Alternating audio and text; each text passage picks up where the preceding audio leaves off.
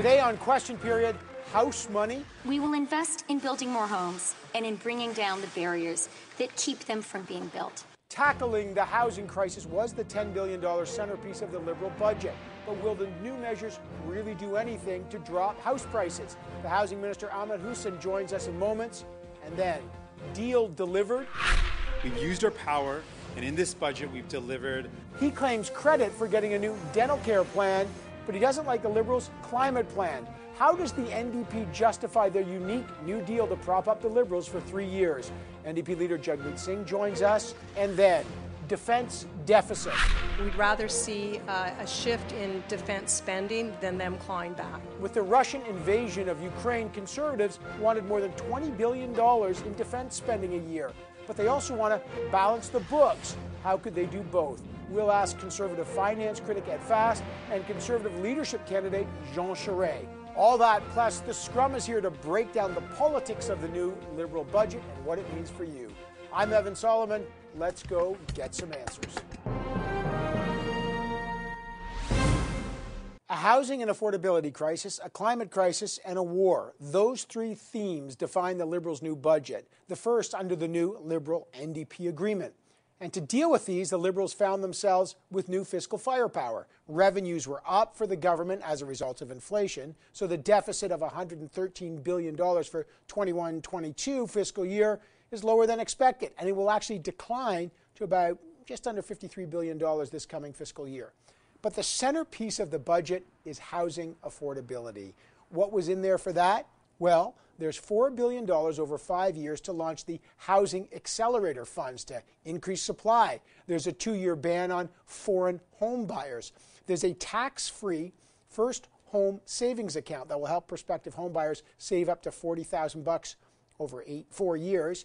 And they've doubled the first-time home buyers tax credit to $10,000. But when I asked the Finance Minister, Chrystia Freeland, on CTV's Power Play about whether all these measures will actually work to bring down house prices, she said, well, there's no quick fix. Check it out. There is no single magic bullet, which is going to mean that tomorrow every single Canadian can own a house in the neighborhood where they want to live. So will these measures really help boost the housing supply and really bring down house prices, the average house price over $800,000 in the country?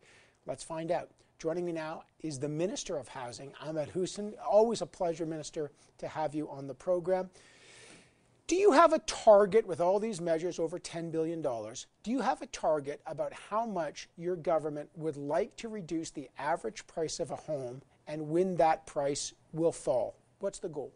Well, Evan, as you know, Canadians understand that housing is not just within the purview of the federal government. We have some tools and we're willing to deploy them, as you know, through the National Housing Strategy and $14.1 billion in this budget 2022. But we have to work with provinces, we have to work with municipalities, we have to work with nonprofits. And the Housing Accelerator Fund will make a big difference in increasing supply dramatically. We intend, through a number of different programs, both existing and new, to double the expected number of homes constructed in Canada. More supply will stabilize the market and hopefully stop this astronomical increase in home prices that has you're right. So really created a challenge for Canadians. But it's not just the Housing Accelerator Fund, which will result in 100,000 new homes by 2024. We will also move ahead, take the first steps with respect to a new innovative rent-to-own program, which is meant to turn more Canadian renters into homeowners. But we're also building the next generation of co-op housing by investing $1.5 billion to build 6,000 new co-ops, the first federal investment in new co-op building for 30 years. The Rapid Housing Initiative extending it there by another 6,000 new homes to the tune of $1.5 billion investment. Bringing forward investments through the National Housing Co-Investment Fund, $2.9 billion to build 17,900 new homes. So, you know, on the issue of supply, we will work with our partners. We've demonstrated that we can do that to build rapid housing through the Rapid Housing Initiative. Municipalities know that the Housing Accelerator Fund is something that will work for them. That's why we listened to them and we've delivered it through Budget 2022. Now the work begins. Okay. There's a lot there, so there's a lot to unpack. Let me just start with the Accelerator Fund and increasing the supply of 100,000 homes by 2024. I understand the basic economics. If you increase supply, right, the price should fall. And so I just want the data because this is important. And I recognize, by the way, it's a complex. There's many forces affecting housing, but housing affordability is key. People want to know this. Should the average person, knowing that the Accelerator Fund, is there a goal that your government says, you know what, folks, when we do all this, the average price of a home is going to drop X percentage? What is the target? We, of course, the Housing Accelerator Fund and more housing supply is part of the solution, but it's not the only one. We're deploying a number of tools to this challenge, including on the demand side, by banning foreign ownership of Canadian residential real estate. We are making sure that the process is more transparent. We're protecting home buyers by introducing and working on a bill of rights, a home buyer bill of rights. We are taking on the financialization of the real estate sector, which is something that we're going to be working on in the next little while. But on top of that, we are making sure that, you know, as we work on supply, we also deal with some of the demand side issues that have really led to the increase. And you're listing a lot of things, but look, I'm trying to figure out if they work. The cost of homes have doubled since the Liberals came in power in 2015, as you know. I think the average house price then was $413,000. It's now over $800,000. So this has been going on for a long time. So I just want, again, I want to move on, but is there a target to drop the average price of a home? Yes or no? Like, is that actually part of this plan? Do you expect the average price of a home to drop? And if so, what's the target? Well, Evan, we are dealing with the price increases. I understand, you know, the challenges that you point to that Canadians face, but Canadians also understand that it is not just the federal government that is supposed to work on this. We know the provinces are working on this. We know the municipalities are stepping up with a number of programs to increase housing affordability. But supply is certainly part of the solution. It is not the only solution, but dramatically increasing supply will have an impact on house price. So people should expect them, if you're saying that the house price to drop because of the supply. Let me talk about the first-time home buyers, a tax-free savings account up to $40,000. Look, there are some saying this will have an adverse effect. You're trying to decrease the price, but when you give people this kind of incentive and this kind of tax credit, that may actually have the knock-on consequences of driving up demand in the midterm. So you may get more demand that will actually raise prices. Are these measures acting at cross purposes, increasing demand while trying to drive down price? Absolutely not, because we just spoke about the fact that we're moving forward with a ban on foreign ownership of Canadian residential real estate. In addition to that, we're tackling unfair business practices in the housing sector. I talked about ending blind bidding. We also need to recognize that we will be taking on new measures to tackle house flipping. So making sure that those who sell a newly acquired home before the end of 12 months, within a year, will be charged taxes equivalent to business income. So there's a number some of those, tools like, to be fair, Minister, like the banning of, quote, foreign buyers, and I know there's lots of loopholes there. They tried that in BC. I spoke to the former premier there. It had very little impact, like 2 or 3% of the market there ended up being, quote unquote, foreign buyers. And it actually didn't really drive down house prices at all. I just wonder, is that one of those things where it looks like you're helping, but materially it actually has almost no impact at all, and you know that? But Evan, you're only focusing on that particular measure. That is an important measure, but I also spoke about, the fact that we're tackling, people who flip homes within a year, and instead of using homes as a place to live and build families and enable them to be accessed by Canadian families. You have folks flipping homes before 12 months. We will be tackling that. We will be tackling that issue by treating that differently from folks who transfer ownership over an extended period of time. That will have an impact on price increases. Supply will have an impact on price increases. All right, there's lots there.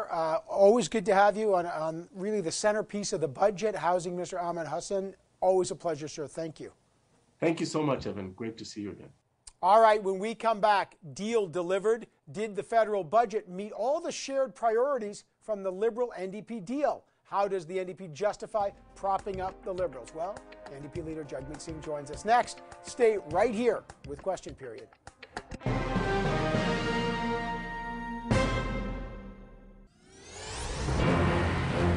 Well, it was the first big test of the historic agreement. Remember last month, the Liberals and the NDP signed off on this supply and confidence deal that would see the NDP prop up the minority Liberal government for 3 years in exchange for acting on NDP priorities. The NDP have been looking to the budget as the first real test of this agreement, and one of the biggest demands, dental care.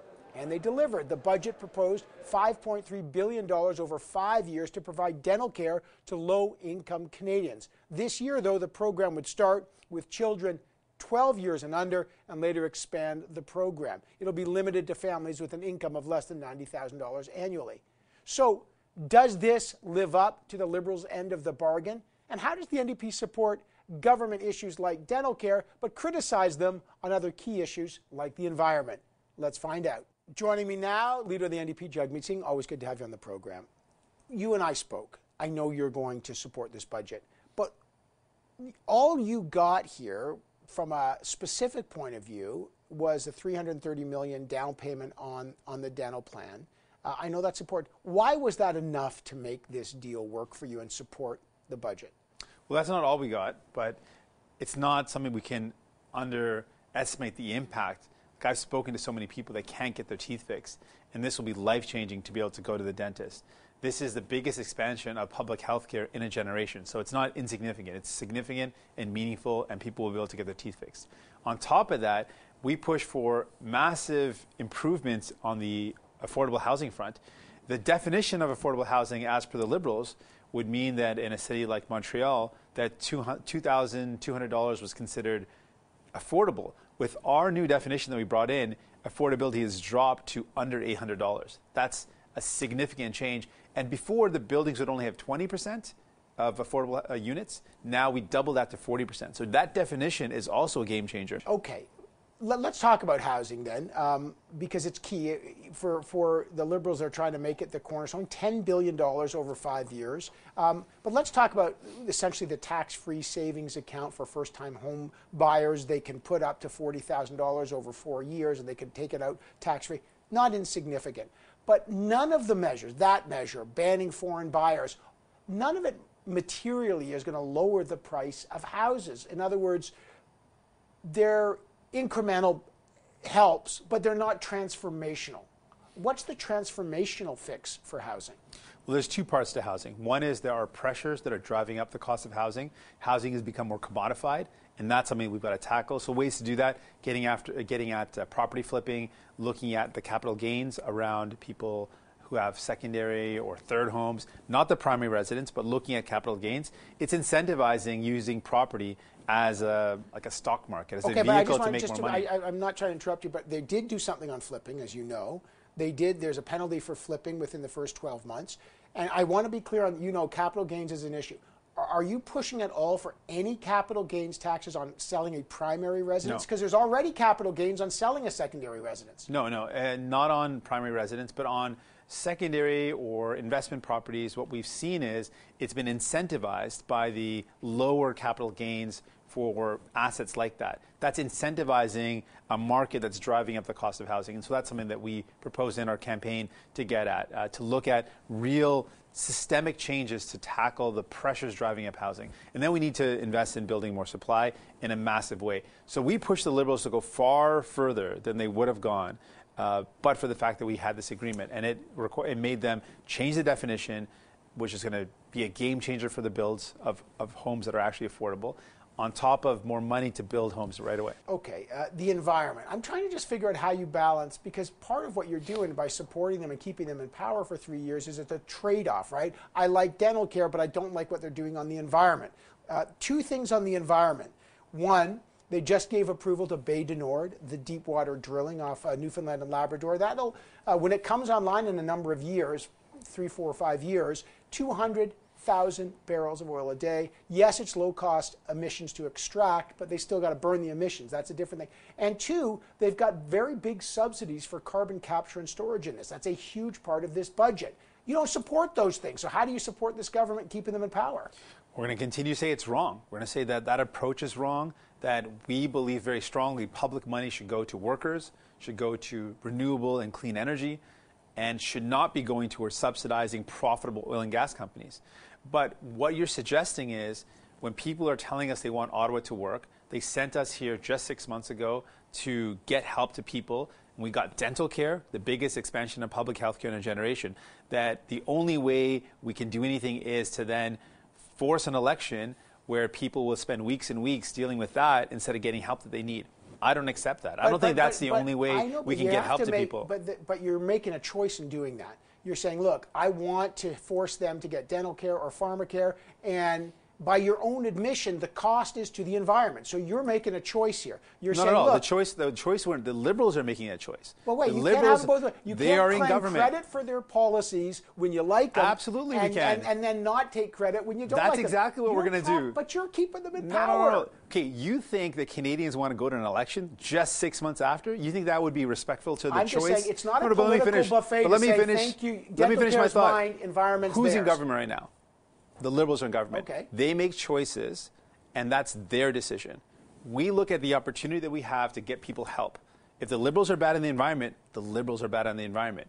If we're getting dental care, that's expressly and clearly because we made them do it. They just voted against it, and now we made it happen. But you know the argument in environment. Right now, the Prime Minister and the government are making decisions. That's their decision. We use this position to get people the help they need. And we're critical of bad decisions, and we will raise those concerns. But because I think it's important to explore, because the confidence and supply agreement that you've struck with the Liberals will keep them in power for 3 years, right? That means those are critical years when it comes to the environment. If it's so important to you and you don't like subsidies, you're propping up a government that does carbon capture and storage. You just propped up a government that did Bay du Nord. A lot of people like that. You don't, though. How are you absolving yourself from responsibility? It's your agreement to keep them in power. There's no question that we would make different choices if we were in government. But given the opportunity we have right now to get dental care to people, to help them find a home that's in their budget, there is no question in my mind that that is the right thing to do, to fight to get people the help they need. And we'll continue to fight on things that we disagree on. We're going to continue to oppose their decisions and raise concerns about things like the increasing subsidies to profitable fossil fuel companies instead of increasing investments in renewable energy. We will raise those concerns. But is your just last question, because I think the politics of this is interesting. Is your leverage on that stuff kind of weak? Because now that they've made the deal, the $330 million they gave for dental care, they say, well, Jagmeet Singh can say all he wants about the environment. We've got his vote anyway. And your leverage goes from here, and immediately it goes to nothing because you have no political leverage over them now. Well, really, at the end of the day, this is about what people chose. People chose a government. I respect the choice of people. I don't agree with the decisions that this government's making, but people chose this government in a full and fair election. In this context of a minority government where we were just voted into power 6 months ago, I'm going to look for every opportunity to help people out. And I think it would be irresponsible 6 months after an election to say, okay, now we're going to plunge the country into another election when we're dealing with the cost of living going up, when we're dealing with a war that makes us all feel less safe, and when we're dealing with a pandemic still. I think the responsible thing to do is to get help to people and to use our power to deliver it, and that's what we did. Okay, I got to leave it there. Always a pleasure. Thank you, sir. Thank you. All right, coming up. In defense of defense spending, Conservatives are calling for Canada to spend tens of billions of dollars more on national defense, but they also want to cut the deficit. How can they do both? Conservative leadership candidate Jean Charest joins us next to find out. Stay right here with Question Period.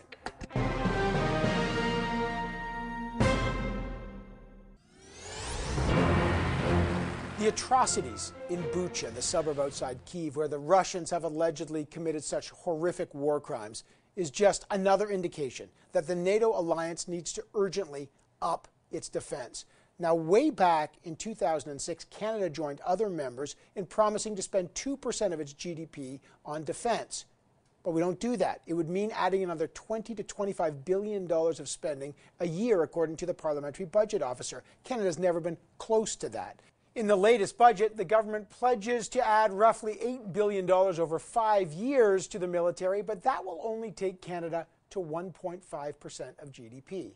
Still, Conservative leadership candidate Jean Charest says the country has to move much faster. But how would he do it? What would he cut to get there? These are all critical questions as the race to become the next leader of the Conservative Party grows more crowded. There are now actually 12 candidates. The latest to join, actually a former military member and a former Liberal, MP Leona Alleslev. So with so many people vying to lead, the budget is a good time to gauge some of the potential leaders' policies. We asked Pierre Poilievre, Patrick Brown, and Leslyn Lewis to join us today to react to the budget. They all said they were unavailable, but Jean Charest is here. Joining me now is Conservative leadership candidate Jean Charest. Good to see you, sir. Nice to see you, Evan. You want to boost military spending to 2%. Yeah. The Conservatives agree to that. That's $20 to $25 billion a year, according to the PBO. How do you get that money to do that and still balance the books? Where does it come from? Well, you're not going to do it overnight, obviously, especially given the seriousness of what you're spending on, which includes military equipment, procurement, submarines, drones, radars. One of the things that I would do, Evan, that I feel very strongly about is opening 2 bases in northern Canada in the Arctic, one with a deep water port, because we are neighbors of the Russians. This is about occupying our own territory and sovereignty, something fairly urgent in this world. And the war in Ukraine has been an eye-opener for Canadians in regards to our own security. We can't rely on anyone else. Stephen Harper wanted to do that, didn't happen. Well, I'm going to make it happen. And as we look to the future, this is about an urgent matter of occupying our own territory, our own sovereignty. But when would you hit the 2%? It'll take time to do it, because if you're buying military equipment, then you have to get it right. Our procurement system has been a mess. We know that. The Liberals have delayed the purchase of the F-35 7 years for absolutely nothing. I mean, that's 7 lost years under Mr. Trudeau. So we have to do it in an orderly way. It'll happen over a certain period of time, but we have to get it right. Inflation, 30-year high. Affordability is key. The Liberals in this budget said that we're going to tackle this with the housing initiative. We have the tax-free savings account, allow people to save up to $40,000 a year in 4 years. Have they done enough to tackle affordability? And if not, what would you do to tackle inflation now? Here's the problem with the Liberal approach. Here we're coming out of COVID. We have spent like never before in the history of Canada. That has fed into the inflation dynamic. And the Liberals want to spend more to be able to layer over another level of spending on areas of provincial jurisdiction, by the way. There's 2 things that we should be doing in regards to inflation. One is controlling spending, bringing it down. That's the part that we control, because we don't control everything about inflation.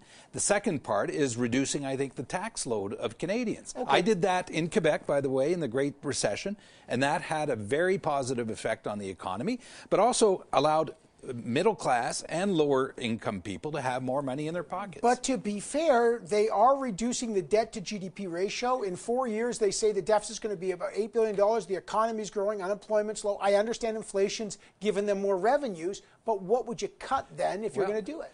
The problem with saying that, by the way, is that you're 4 years out and things happen. Is there anyone who's listening to us today, that there would be a war in Ukraine only 6 months ago? And Canada's projections on all the metrics that the economic community look at for per capita growth puts us among the lowest places in the world. One of your chief rivals, Pierre Poilievre, and I want to get to the leadership race, says the first thing he'd do is he'd cut the price on carbon, cut the carbon tax. Would you? I would have a policy that promotes carbon capture and storage, hydrogen, green or blue, biofuels, small modular reactors, and there would be a price on carbon. And it should not... But that's the Liberal... No, it's not. Well, they had carbon capture and storage. They've got a tax credit for carbon capture and storage. They support small nuclear, and they've got a price mechanism. But they won't develop resources, when in fact we need a policy that transitions us from a high carbon economy to a lower carbon economy. The Liberals are all about spending. On this carbon tax, there was a recent increase on the 1st of April that should not have happened because we're in an inflationary period and we have a war in Ukraine. The tax should have been simple and flexible enough that if you have that kind of situation, don't do it. But allow me to finish. It can't discriminate against rural Canadians. It cannot be a wealth transfer tax for the country, and it has to make sense. But let me also add this. Our carbon position going into the next campaign cannot be a slogan. And if the only thing you're offering is a slogan, the Conservatives will be dead in the water. It has to be credible, simple, flexible. Mr. Poilievre has hit on you, as you know, you and I have talked about it, as a Liberal, right? He's attracting big crowds, sir. Like, I'm telling you, you're seeing 1,000 people there, and I've seen some of your crowds, 500 in Quebec, but smaller crowds. He's got momentum. He's talking about axing carbon price, cutting things, getting rid of the gatekeepers. Now, you've become much more openly critical of him. Now you're here in Ottawa, specifically about his support of the truckers. Yes. Why? Not support of a blockade. I mean, what he says he supports freedom. No. He says he supports freedom. Excuse me. I mean, were you mistaken? I mean, he actually didn't support the blockade. What you saw, what he did was he was out there. He was out there with the truckers. You sound like you drank the Kool-Aid here. No, he was out there with the truckers. I'm giving you his view. Evan, everyone knows that Pierre Poilievre supported the blockade. And I don't care how much spin you put into it. Here is someone who makes laws and says, I can break laws because I'm above the law. Well, I'm sorry. If you want to be a leader of a party, if you want to sit in the House of Commons and make laws, you have to obey them. The laws of the land are not a buffet table from which you choose what you want or do not want to support. And if you say to Canadians, I want to be the leader of the Conservative Party and I want to be the chief legislator of the country, but I don't have to obey the laws, I'm sorry. That's not just a failure in leadership. It disqualifies you, as far as I'm concerned, as being someone who thinks or aspires to be a leader of a party. But, sir, he would say he doesn't support any illegal activity. He just supported the truckers. And by your logic, what about Candice Bergen, the interim leader? She was out there. Andrew Scheer, the former leader, he was out there. Lots of conservatives were out there. I'm sorry, Evan. I mean, it's not that easy. He supported blockades that forced people to close down their businesses, that made us lose jobs, that even had the White House, Evan, call up the PMO here in Ottawa and say to Prime Minister Trudeau, do you want us to clean this up? I mean, that's how far this thing went. So you think he should be disqualified for... I'm saying as he goes into this race, that if he supported blockades, that how can he make the argument that I can be a leader of a party and a Prime Minister of the country and not obey the laws of the land? I mean, clearly... every Canadian saw this. So now he's going to tell us that what happened actually did not happen? I'm sorry, it's not that simple. He cannot redo the past, and he can't actually invent events. He supported the blockade. There's consequences to those decisions, and one of the consequences is that he should not be a leader of a party, even less a prime minister, and make laws if he can't obey the laws that he himself will vote for. He wants to make Canada the crypto capital of the world. He says that he talks a lot about the central bank because he believes it's printing money and causing inflation. Too much money chasing too few goods, and he will stop the printing of money. And one way he's talking about is the crypto capital. He's talked about opting out of inflation through Bitcoin. What's your response? You had Stephen Paulas on this show who made a comment about that because he also affirmed that this was a way of getting out of inflation. Here you have someone who is the governor of the Bank of Canada, extremely credible on this issue, who says, excuse me, I'm sorry. That's just not the case. This is bizarre. Not only is it wrong, it's just simply bizarre. But crypto's the real, but cryptocurrency's here to stay. But, cryptocurrency needs to be regulated and needs to be understood.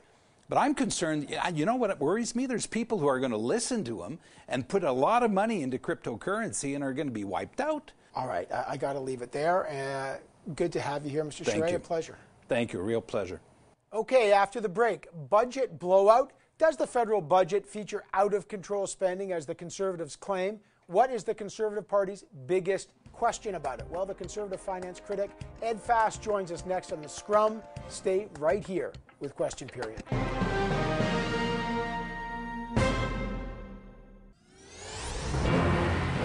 I think what the Liberals are hearing from many within their own party is that they have abandoned who they are as traditional, even moderate Liberals, and they have moved over the last 7 years so far to the left, they're not even recognizable.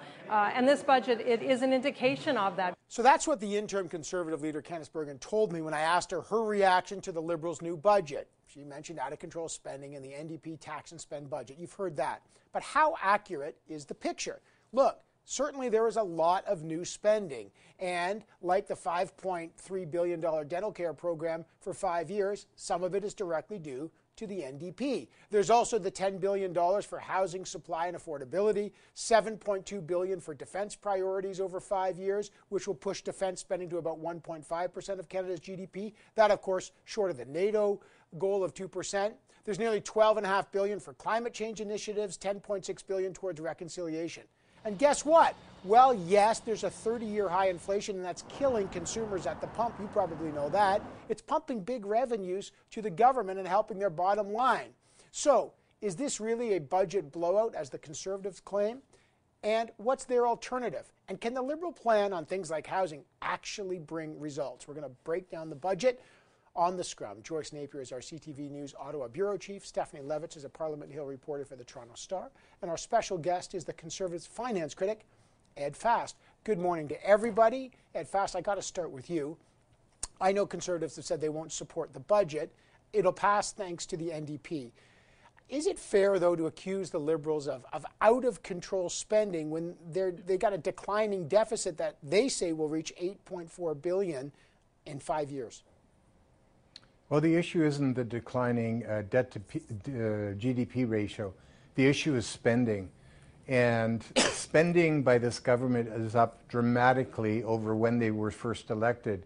It's up by 53%. Even since 2019, when the pandemic hit, spending is up by 25%. And the problem with spending is that you're using tax dollars to spend money, which goes into the economy and then drives inflation. And that's exacerbated, by the way, by increased taxes, because every time you increase a tax, that ends up adding to the inflationary pressures in our country.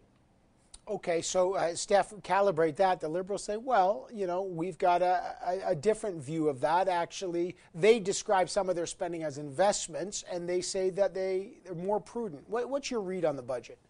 Well, to the first point, with all due respect to Mr. Fast, in the last election, the budget that the Conservatives were proposing, their platform actually cost more than the Liberal Party did. So it's an interesting argument to make now about spending. And I would also challenge whether some of the priorities outlined by the Liberals for these big spending initiatives, like housing, for example, aren't almost entirely in line with exactly the same thing the Conservatives have been calling for months. So we have to make those points. I think that there are some questions that can legitimately be asked about initiatives that the Liberals have placed in this budget that mirror past initiatives that didn't succeed with similar amounts of funding. And I'm thinking about the investment bank scenario versus some of these new growth funds that the Liberals are advancing this time. The question becomes, they pour all of this money into these big arm's length organizations with no clear metrics being defined on the achievables. Joyce, what about that? Is there a gap there between what they say and what they accomplish? Well, you know, there's not much in there, or if there is, I missed it, on growth. And, you know, Chrystia Freeland did say the pandemic is behind us, although we are in a sixth wave. But, okay, so if it's behind us and we want to reconstruct and rebuild this economy, which we need to do, I agree with Stephanie. So this Canada Growth Fund, let's just dig into it for just 2 minutes. $15 billion will be injected by the federal government over 5 years.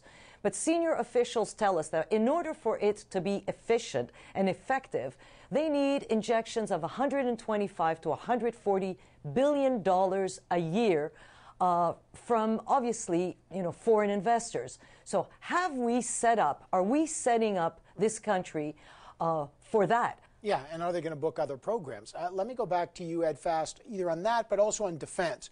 Your party is calling for Canada to live up to its aspiration of 2% GDP. That would, according to the Parliamentary Budget Officer, and he's going to join us next, that's about $20 billion to $25 billion more a year. Can you square the circle? How could the Liberals spend that and then still bring down the deficit? Like, what would have to go to make that kind of thing a reality, Mr. Fast? Well, I think there will be general agreement that that cannot be reached in 1 or 2 or 3 years. The 2% NATO target, of course, is one that Canada has lagged far behind on, and many of our NATO partners have highlighted the fact that we haven't been pulling our weight. So how do you come up with that money? The $7 billion that they pumped into it yesterday is likely going to be a small down payment towards that. And the reality is the world is changing around us. One of the concerns I've raised, Evan, is that this government has really not gone through a prioritization process. As you know, at the Finance Committee, we did a pre-budget consultation where we received hundreds and hundreds of submissions from stakeholders. But can we go through a prioritization process that at least allows us to discuss what is most important, what is next important, and what is something that we'd like to have but can't afford right now? And you know what? The government said, nope, we just are going to adopt all these recommendations, bring them forward to the government, and let them include those in the budget. Now, many of those didn't make it into the budget, but the process the government undertook to get to this point is underwhelming and, quite frankly, deficient. Okay. Steph, you want to weigh in on that? What's your sense of what Mr. Fast is saying in their priorities? Well, I mean, take defense as an interesting exercise there, because not only did they announce new funding, they announced a wide-ranging defense policy review. One could ask, how do you do that without having a foreign policy review? Let's talk about how foreign policy was basically nowhere in the budget, except for, of course, talking about the crisis in Ukraine. This government, is now getting a bit long in the tooth, and one wonders how much runway they have left for these big transformational programs. I think what it seems they're trying to do is put some things in motion that, in the words of Lisa Raitt, who's a former Conservative cabinet minister even, that everyone in this country could potentially look back on in 20 years and say the things that were done right now were the right thing to do. But the question that always comes back with every level of government, but also this Liberal government, is they make these very lofty promises, these very lofty claims. And there's very little accountability for that delivering of those claims. I got to leave it there. We're trying to make sense of this budget. Ed Fast, great to have you on the program. Please return. The Conservative finance critic. Joyce and Steph are going to stay. All right, still to come. Post-COVID back to balance. What red flags did the red-orange budget raise in terms of more spending to come? And is the affordability crisis being tackled? The country's independent budget watchdog, the Parliamentary Budget Officer, Yves Giroux, joins us next on The Scrum. Stay right here with Question Period.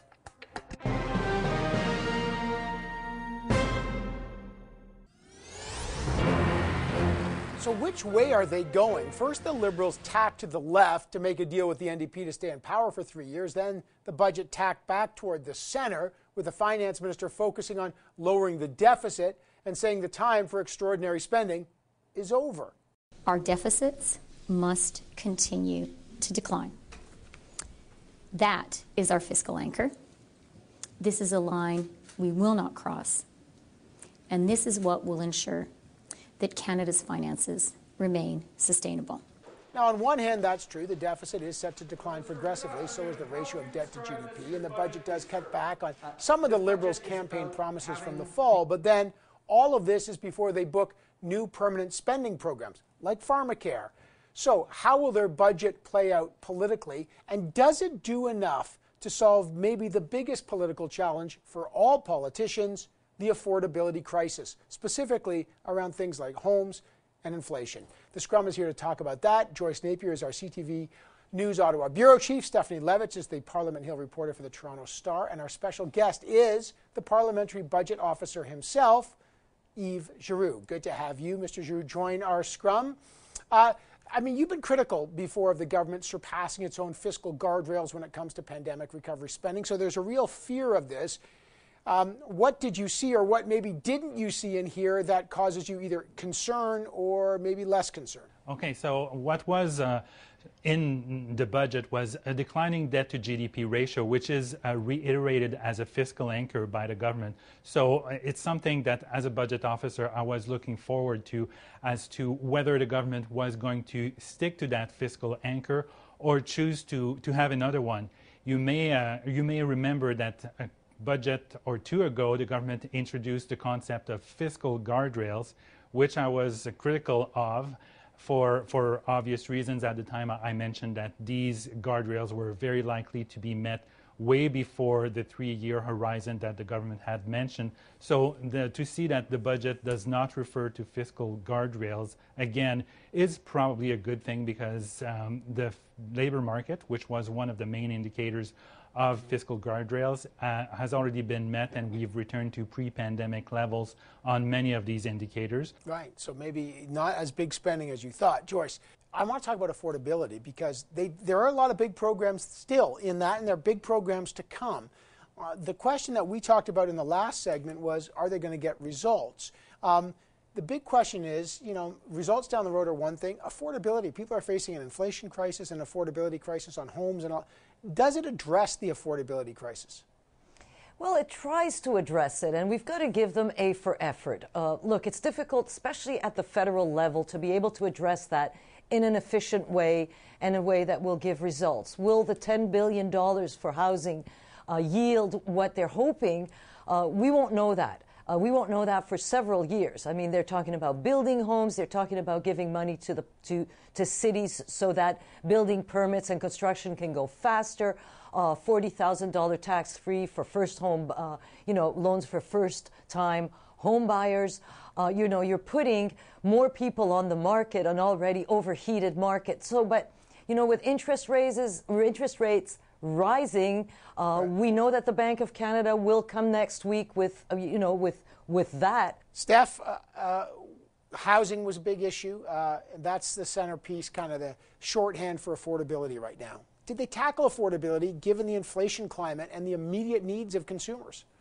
Well, we're never going to get a 1% GST cut out of the Liberal government, I don't think, which is something, a political move, a questionable economic move, but something that lots of folks have been referring to in recent days as a way, Stephen Harper in the past both got elected and moved to create some immediate economic stimulus. A couple of the things that the Liberals are proposing to help deal with housing, for example, as Joyce referred to, really drive demand, and they'll drive demand faster than there is the supply to match it.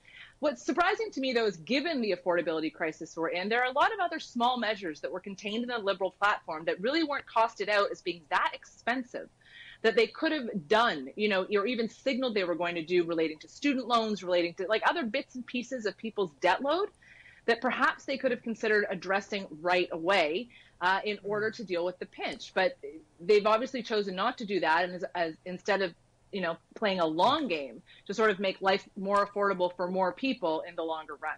Yves Giroux, I'd love you to weigh in on that affordability crisis and how these programs, if they're actually materially effective to try to ease house prices or ease the burden in a time of very high inflation. Well, we released a report several weeks ago that looked at the housing situation and the affordability gap for Canadians wanting to enter into the housing market and in several Canadian cities. And we found that there's an affordability gap that's being built over time, especially since 2015 in many metropolitan areas of the country. And we also looked at the number of housing starts compared to the demographic pressure, so the combination of births as well as immigrants.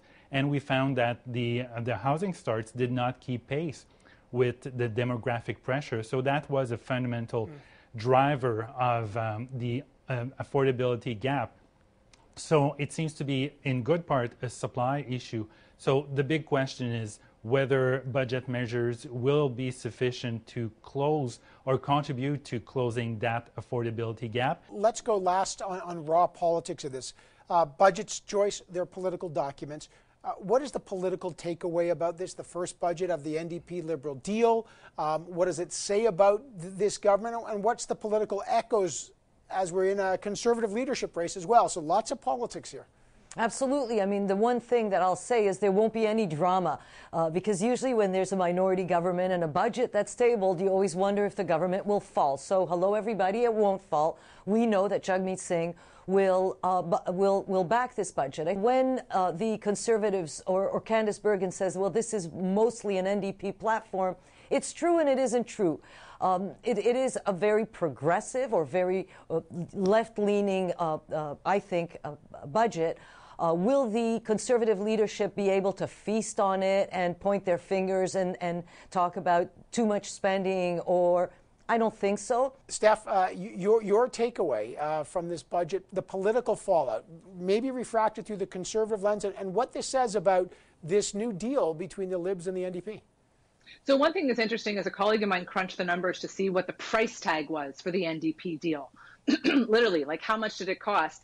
And what they seemed to find was that if you added up the dental care promise as well as part of the additional money that was coming for housing, that roughly is the equivalent of what they promised on defense.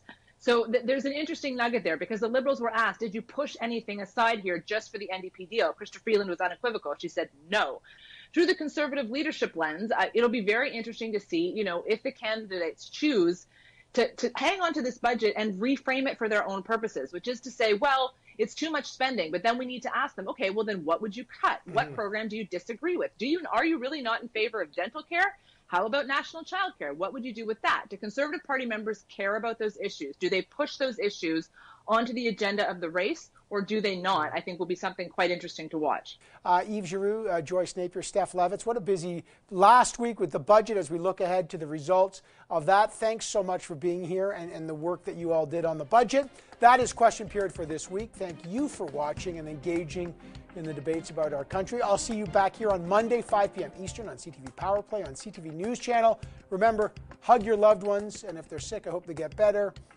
And we'll be back here in 7 short days.